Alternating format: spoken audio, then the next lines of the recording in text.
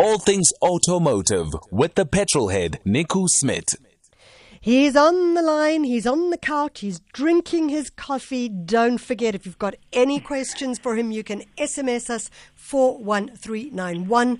You can WhatsApp us on 0614 104 107, or you can go onto Twitter at SAFM Radio, hashtag SAFM Jet Set Breakfast, or at Mish Constant, and send in your questions. Nico, how's that coffee going down? It's gone. Good morning, Michelle. How are you? Going. Yeah, gone. when we eventually speak, the coffee's already. I actually made it about 10 minutes ago, but I make a little strong coffee, so it's done in a flash. But it's a nice spike to get the go going. Are you the kind of guy who grinds his own coffee? Yes. Okay. You should, Michelle, that was actually not a great question, because you should know that about me by now. Yeah, I do. Well, I grind the beans. I don't grind the coffee, but yes. Okay. He grinds the coffee beans. That's our Nico, our petrol head. Start sending your questions in for the man now. Nico, you wanted to talk about the all-new Mazda CX-30. Yes, Michelle. I spent... Remember a while back I explained how it works with test drive vehicles. So I spent a week with this car, and I was actually really sad to give it away. Or not give it away, but give it back. Yeah. Give it away. Give it back. Yes. I was actually quite sad to see it go. Yeah. So you've got some images. Let's start as per normal with the outside. The exterior. Yes. What do you think of the exterior design? Okay, so this is this actually an SUV? Yes, it's an SUV. It's more, yeah, you're right. It's actually a good question, because I think you can call it a crossover. The manufacturers have so many names. It's interesting. Almost each manufacturer would have a different name, and some of them would be similar. So this is actually sort of in between an SUV and a car. So if you would look at a CX-5, which is its bigger brother, Yeah. This is much lower. And if you compare it to a normal car, this is a little bit higher. So this is a little bit in between a car and an SUV. It has more of an SUV feel, but it is a little bit lower than a normal SUV. But really, what I like is simplistic lines, very aggressive. Those that saw the car, I have some friends that have a CX-5. So I said, hey, come look at this CX-30 and tell me your thoughts. And they like the aggressive styling, it has a nice big grille, very nice aluminium details or aluminium-looking details, and then lights that sweep around the front, the bonnet. Yeah. So I think the design, in my opinion, is very simplistic, but not in a bad way.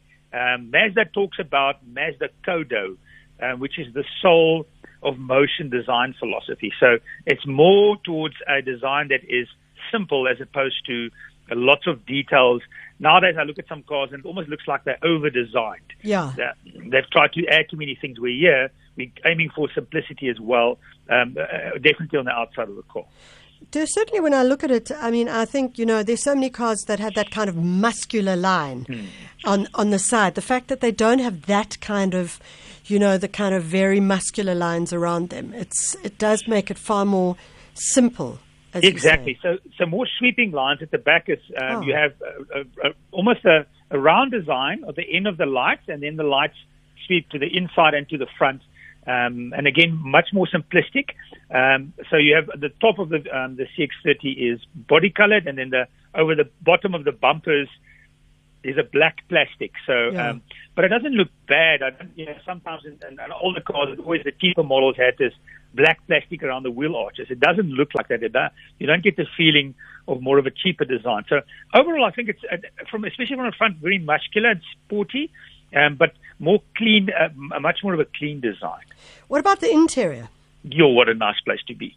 I tell you why, because with cars, it always again feels like there's two different philosophies.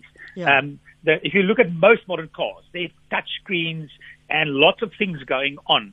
And what I really valued about the car is the simplicity inside. Yeah. It feels like there's a lot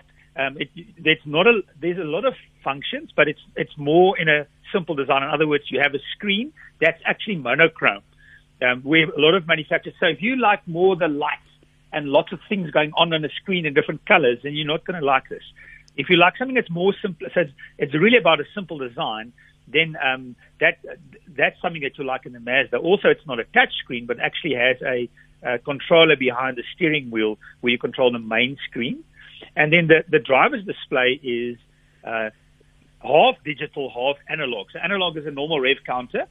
So the rev counter is a normal rev counter, and then the speedometer is a digital display. But what's actually really good, what that impressed me, is a lot of the time manufacturers do this. I've seen it in other cars as well. So the speedometer or the rev counter is a normal analog. The speedometer is digital, but they don't really match. They've got it right where if you just looked at it quickly, you would say that they either both are digital or both are analog. Yeah. So, and then you can change the driver's information. So you can change the look of the speedometer, but it's well integrated. And as I said, I very much like the simplicity of the design inside. So, okay, so you're really you're rating the simplicity of the outside design, you're rating the simplicity of the internal design, the ease of use internally. That's what is the driving experience? Build quality is really good. So the driving experience is really quiet. So it's quiet inside when you're driving it. Because it's a bit lower, it also has a very nice sporty feel to it. So the dynamics of body lean, not that this is a type of car that you're going to push, but it feels very well planted. And actually, it also has much more of a relaxed character. So it's weird because you would think all cars you want to drive in a certain way, but I've always found some cars to be very relaxed when you drive them. And I felt some cars really just want to go all the time. This is one where you're very calm and relaxed. You never feel you want to rev it hard. You never feel you want to race with it. You almost feel like you're just going with the flow. So I think that simplicity has gone into the ride. So very quiet and very, quiet and comfortable ride. Engine-wise, it has a 2-liter motor with 121 kilowatts and 213 Newton meters of torque.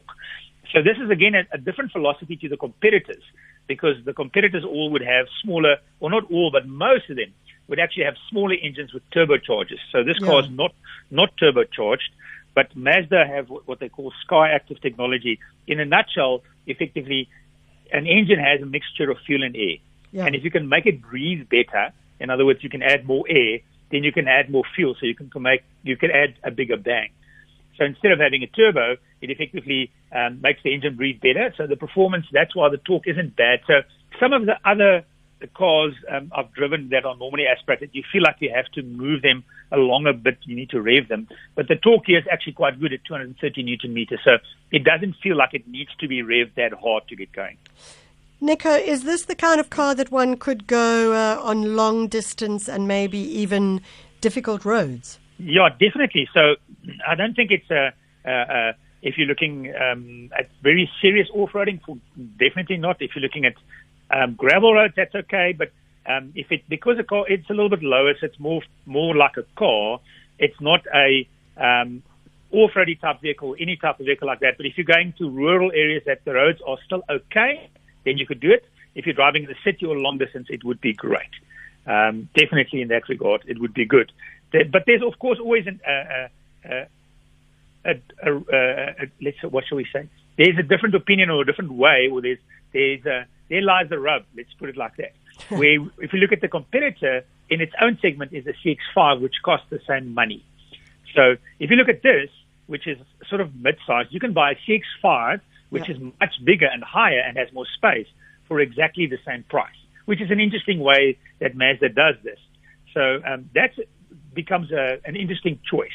Would I take the CX-5, bigger, more space, or would I take this that's lower and more like a car?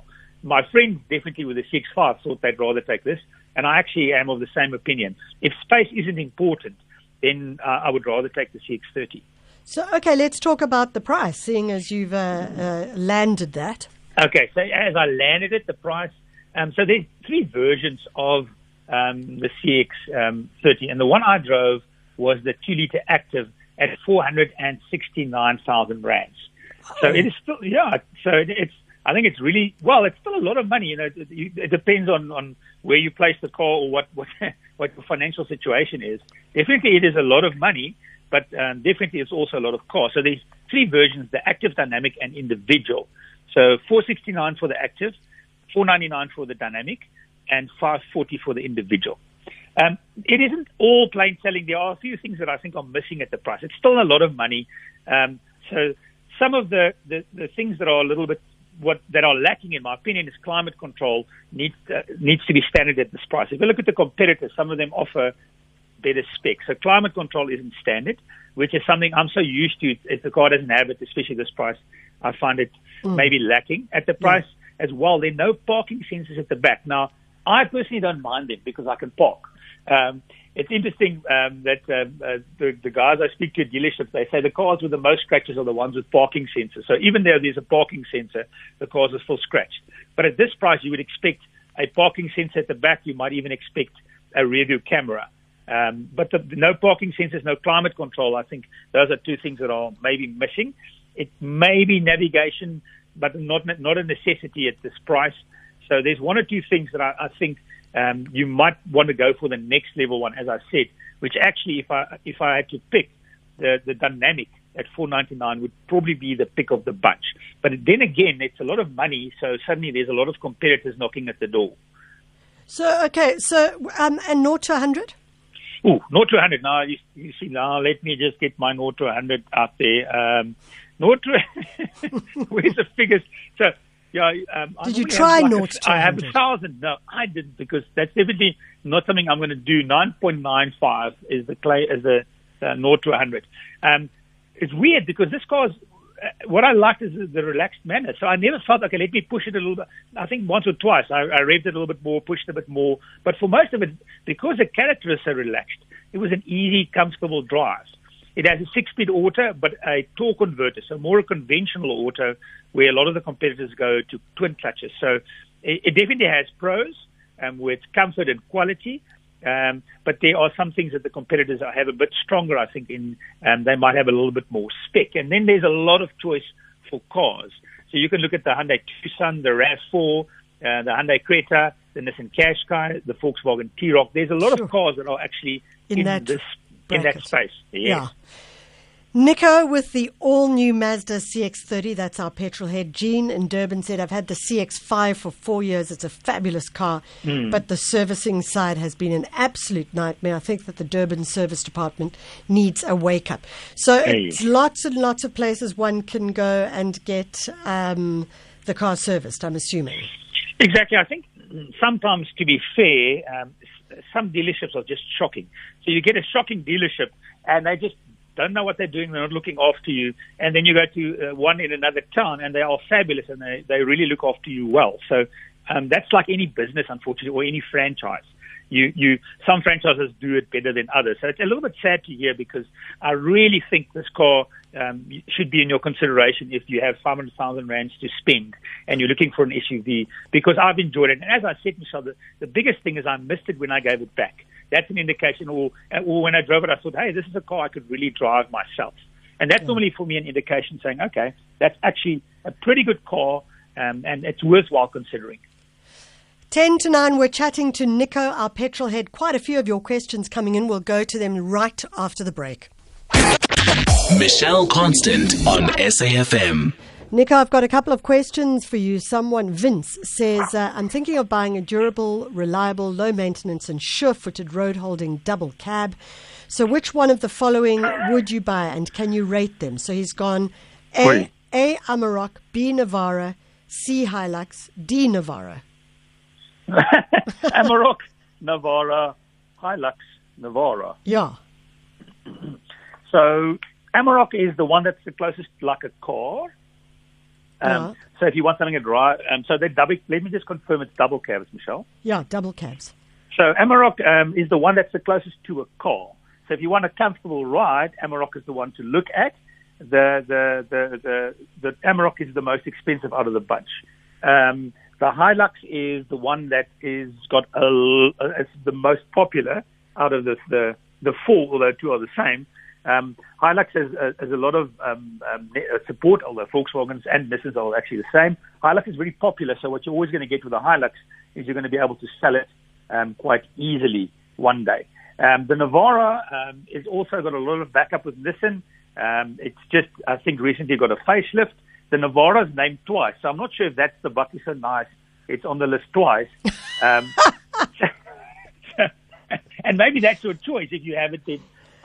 You know what? Yeah, there's Michelle? something subconscious going on there. That's what I think. Vince? Go Yeah. for the Navara if you have it twice, because all three of those are great. All three of those are good support. As I said, out of those, Hilux would be the most popular in South Africa. If you ask an average of 100 South Africans, they would pick the Hilux. If you looked at the most expensive, the Amarok, the Navara is well balanced and it's not going to be as strong on resale as the other two, the Navara, but that's not going to be bad on resale, but the other two would be much better on resale. So Eleanor says, where is the Ranger on the list? Well, that's maybe he doesn't like Ford. So it's simple. You can start adding all the other buckies in the list, but Ranger is just not on his choice or on his radar. Some people that don't like certain brands. So it's a case of, you know what, on my list, I don't like the Ranger that's not what I'm saying. That might be his reasoning. Vince, that's not on my list because I'm not a fan of Ford. That could simply be why it's not on the list, on his list. Someone thinks that the Hilux out of the three is for better resale. Stephen in Cape Town says, hi, Nico, perfection is achieved not when there is nothing more to add, but when there is nothing left to take away.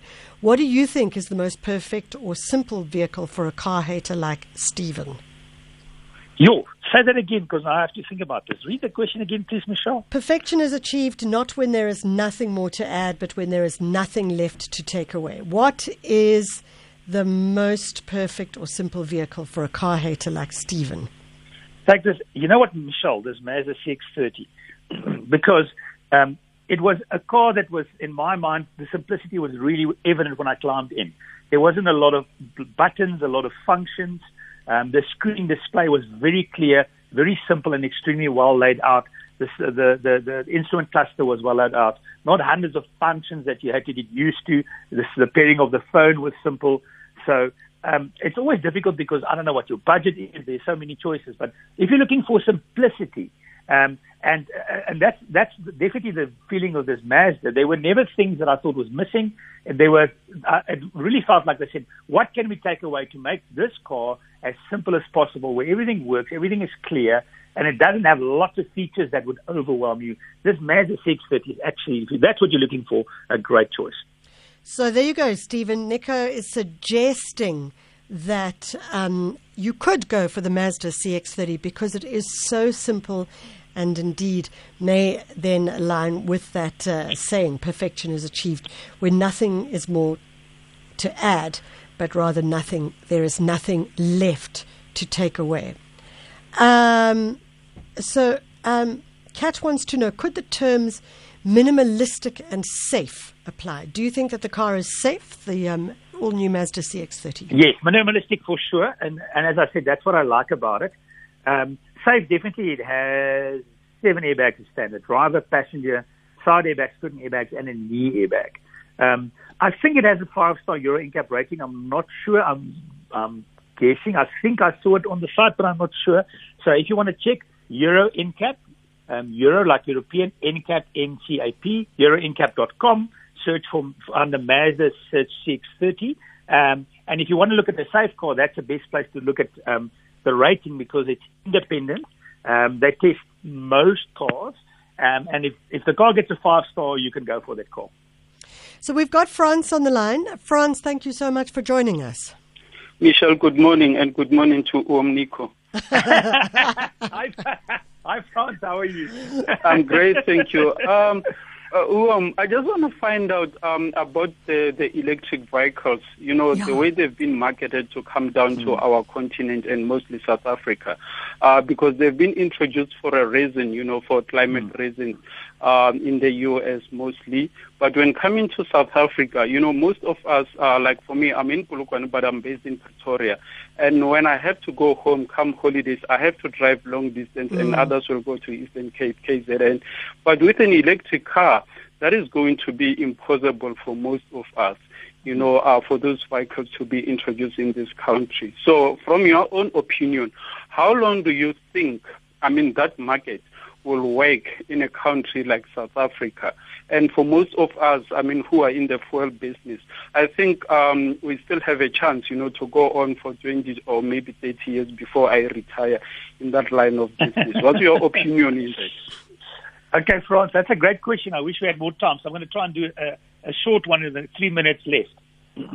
I like, let me start off by saying I like electric vehicles a lot. I think they're great things to drive. They are quiet. They're quite efficient. The power and torque delivery is really good. But I would agree with the sentiment of long distance. So South Africans currently are quite averse to electric cars. They're not fans of them. There's a lot of kickback. Eskom doesn't make our lives easier because, of course, we need to charge the cars. Although I think that actually is a problem that's easily able to overcome. But people would use Eskom as an excuse not to buy electric cars. Some of the downsides, still electric cars are expensive. They are cars that at least cost $1 million. Volvo just launched XC40, which I'm hoping to drive or get to test soon, which is a brilliant little car, but it's still a 1.2 million rand car. So for most of us, electric cars are out of the question. Also, electric cars are not long-distance cars. Whatever the manufacturer is saying, practically it still doesn't make sense in South Africa because they talk about charging times and they say with a 150 kilowatt charger, which is something you can't get in South Africa. So electric cars are ideal if you live in a city, in a big city. So if I had a lot of money in Pretoria, I would make my second car an electric car because I love them and I think they're great and I think they work in the city. Because whatever happens with load shedding, it still charges overnight and you can still do at least 300 kilometers. But when you're looking at long distance, I would agree with you completely. If you're driving to Polokwane, you could probably make it on one tank or one charge because, as I said, 300 kilometers is no issue. But if there's a lot of long distance driving, then those cars don't make sense because the infrastructure still isn't good enough. The other side is the manufacturers are moving towards electric cars. There's a big push from all manufacturers. So the reality is we need to wake up in South Africa. We need to get the infrastructure right, and the manufacturers need to bring in those more cost-effective cars. But I can't currently see petrol or ICE. We talk about ICE car, internal combustion engine cars, going away simply because of the long distance we have to travel. But the focus of manufacturers is to push for more electric cars. Volvo have said, I think, by 2030 that they don't want to make any more internal combustion engine cars. But the manufacturers worldwide can't just look at Europe and say our infrastructure is great here. They've got to look at other countries where the infrastructure isn't great. They've got to look at Australia where the distances are huge. They look at South America where it's also a different story. So I don't think ICE cars are going to go away, but I think more and more there would be a push for electric cars. Manufacturers need to bring the cost down so that they're more affordable to most of us because they're out of reach for most of us. Right. But that's what I would think they're great, but they're great for city cars, not long distance travelers. And such a great question, Franz. Thank you so much for calling us. It was nice to have people on the air as well. You can say yes or no to this question. It comes from Gary in Hazyview. Is the BMW V8 4.4 litre the best engine ever made? No. It's 9 o'clock. It's time for the news. Good morning.